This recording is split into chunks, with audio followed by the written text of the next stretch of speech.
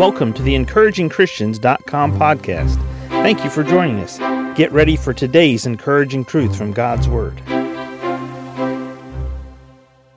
want us to come back to Luke 22 again because there's different aspects of the passage here that are important. In Luke 22, verse 31, "And the Lord said, Simon, Simon, behold, Satan hath desired to have you, that he may sift you as wheat. But I have prayed for thee, that thy faith fail not. And when thou art converted, strengthen thy brethren." So a rhetorical question is this: was Satan's desire to sift Simon and his action of sifting Simon, was it greater than the prayer that Jesus prayed for Simon?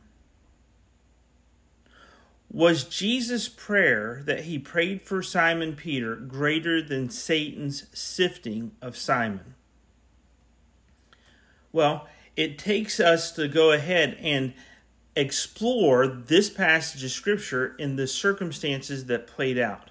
So, Simon was desired by Satan because Satan desired to have Simon.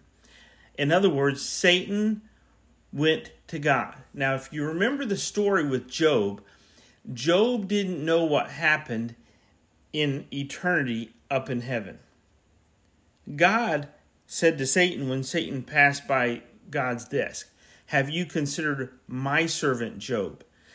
God threw down the gauntlet over Job. In this passage of Scripture in Luke, Satan hath desired to have you. In other words, Satan went to God and said, "Hey, Simon Peter, I want him.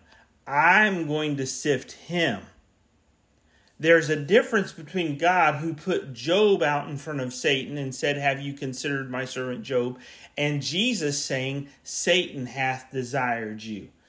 Is there something about your faith that is strong enough to hold others together in their faith that Satan wants to sift out of you?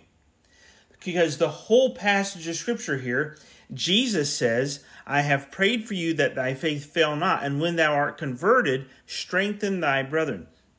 The word converted doesn't mean when you finally get saved, Peter. It means when you are so strong in your faith that your faith is undeniable and it's unrestrained in God, and it's back to the simplistic faith in God, childlike faith with nothing hindering it. When you get back to that faith, Peter, you strengthen your brethren. Is your faith today strong enough to hold others together in their faith with God? Is your faith, like Peter's faith, strong enough to hold others in their faith in God? Thank you for joining us today for the EncouragingChristians.com podcast. Please explore our website for more encouraging truth from God's Word.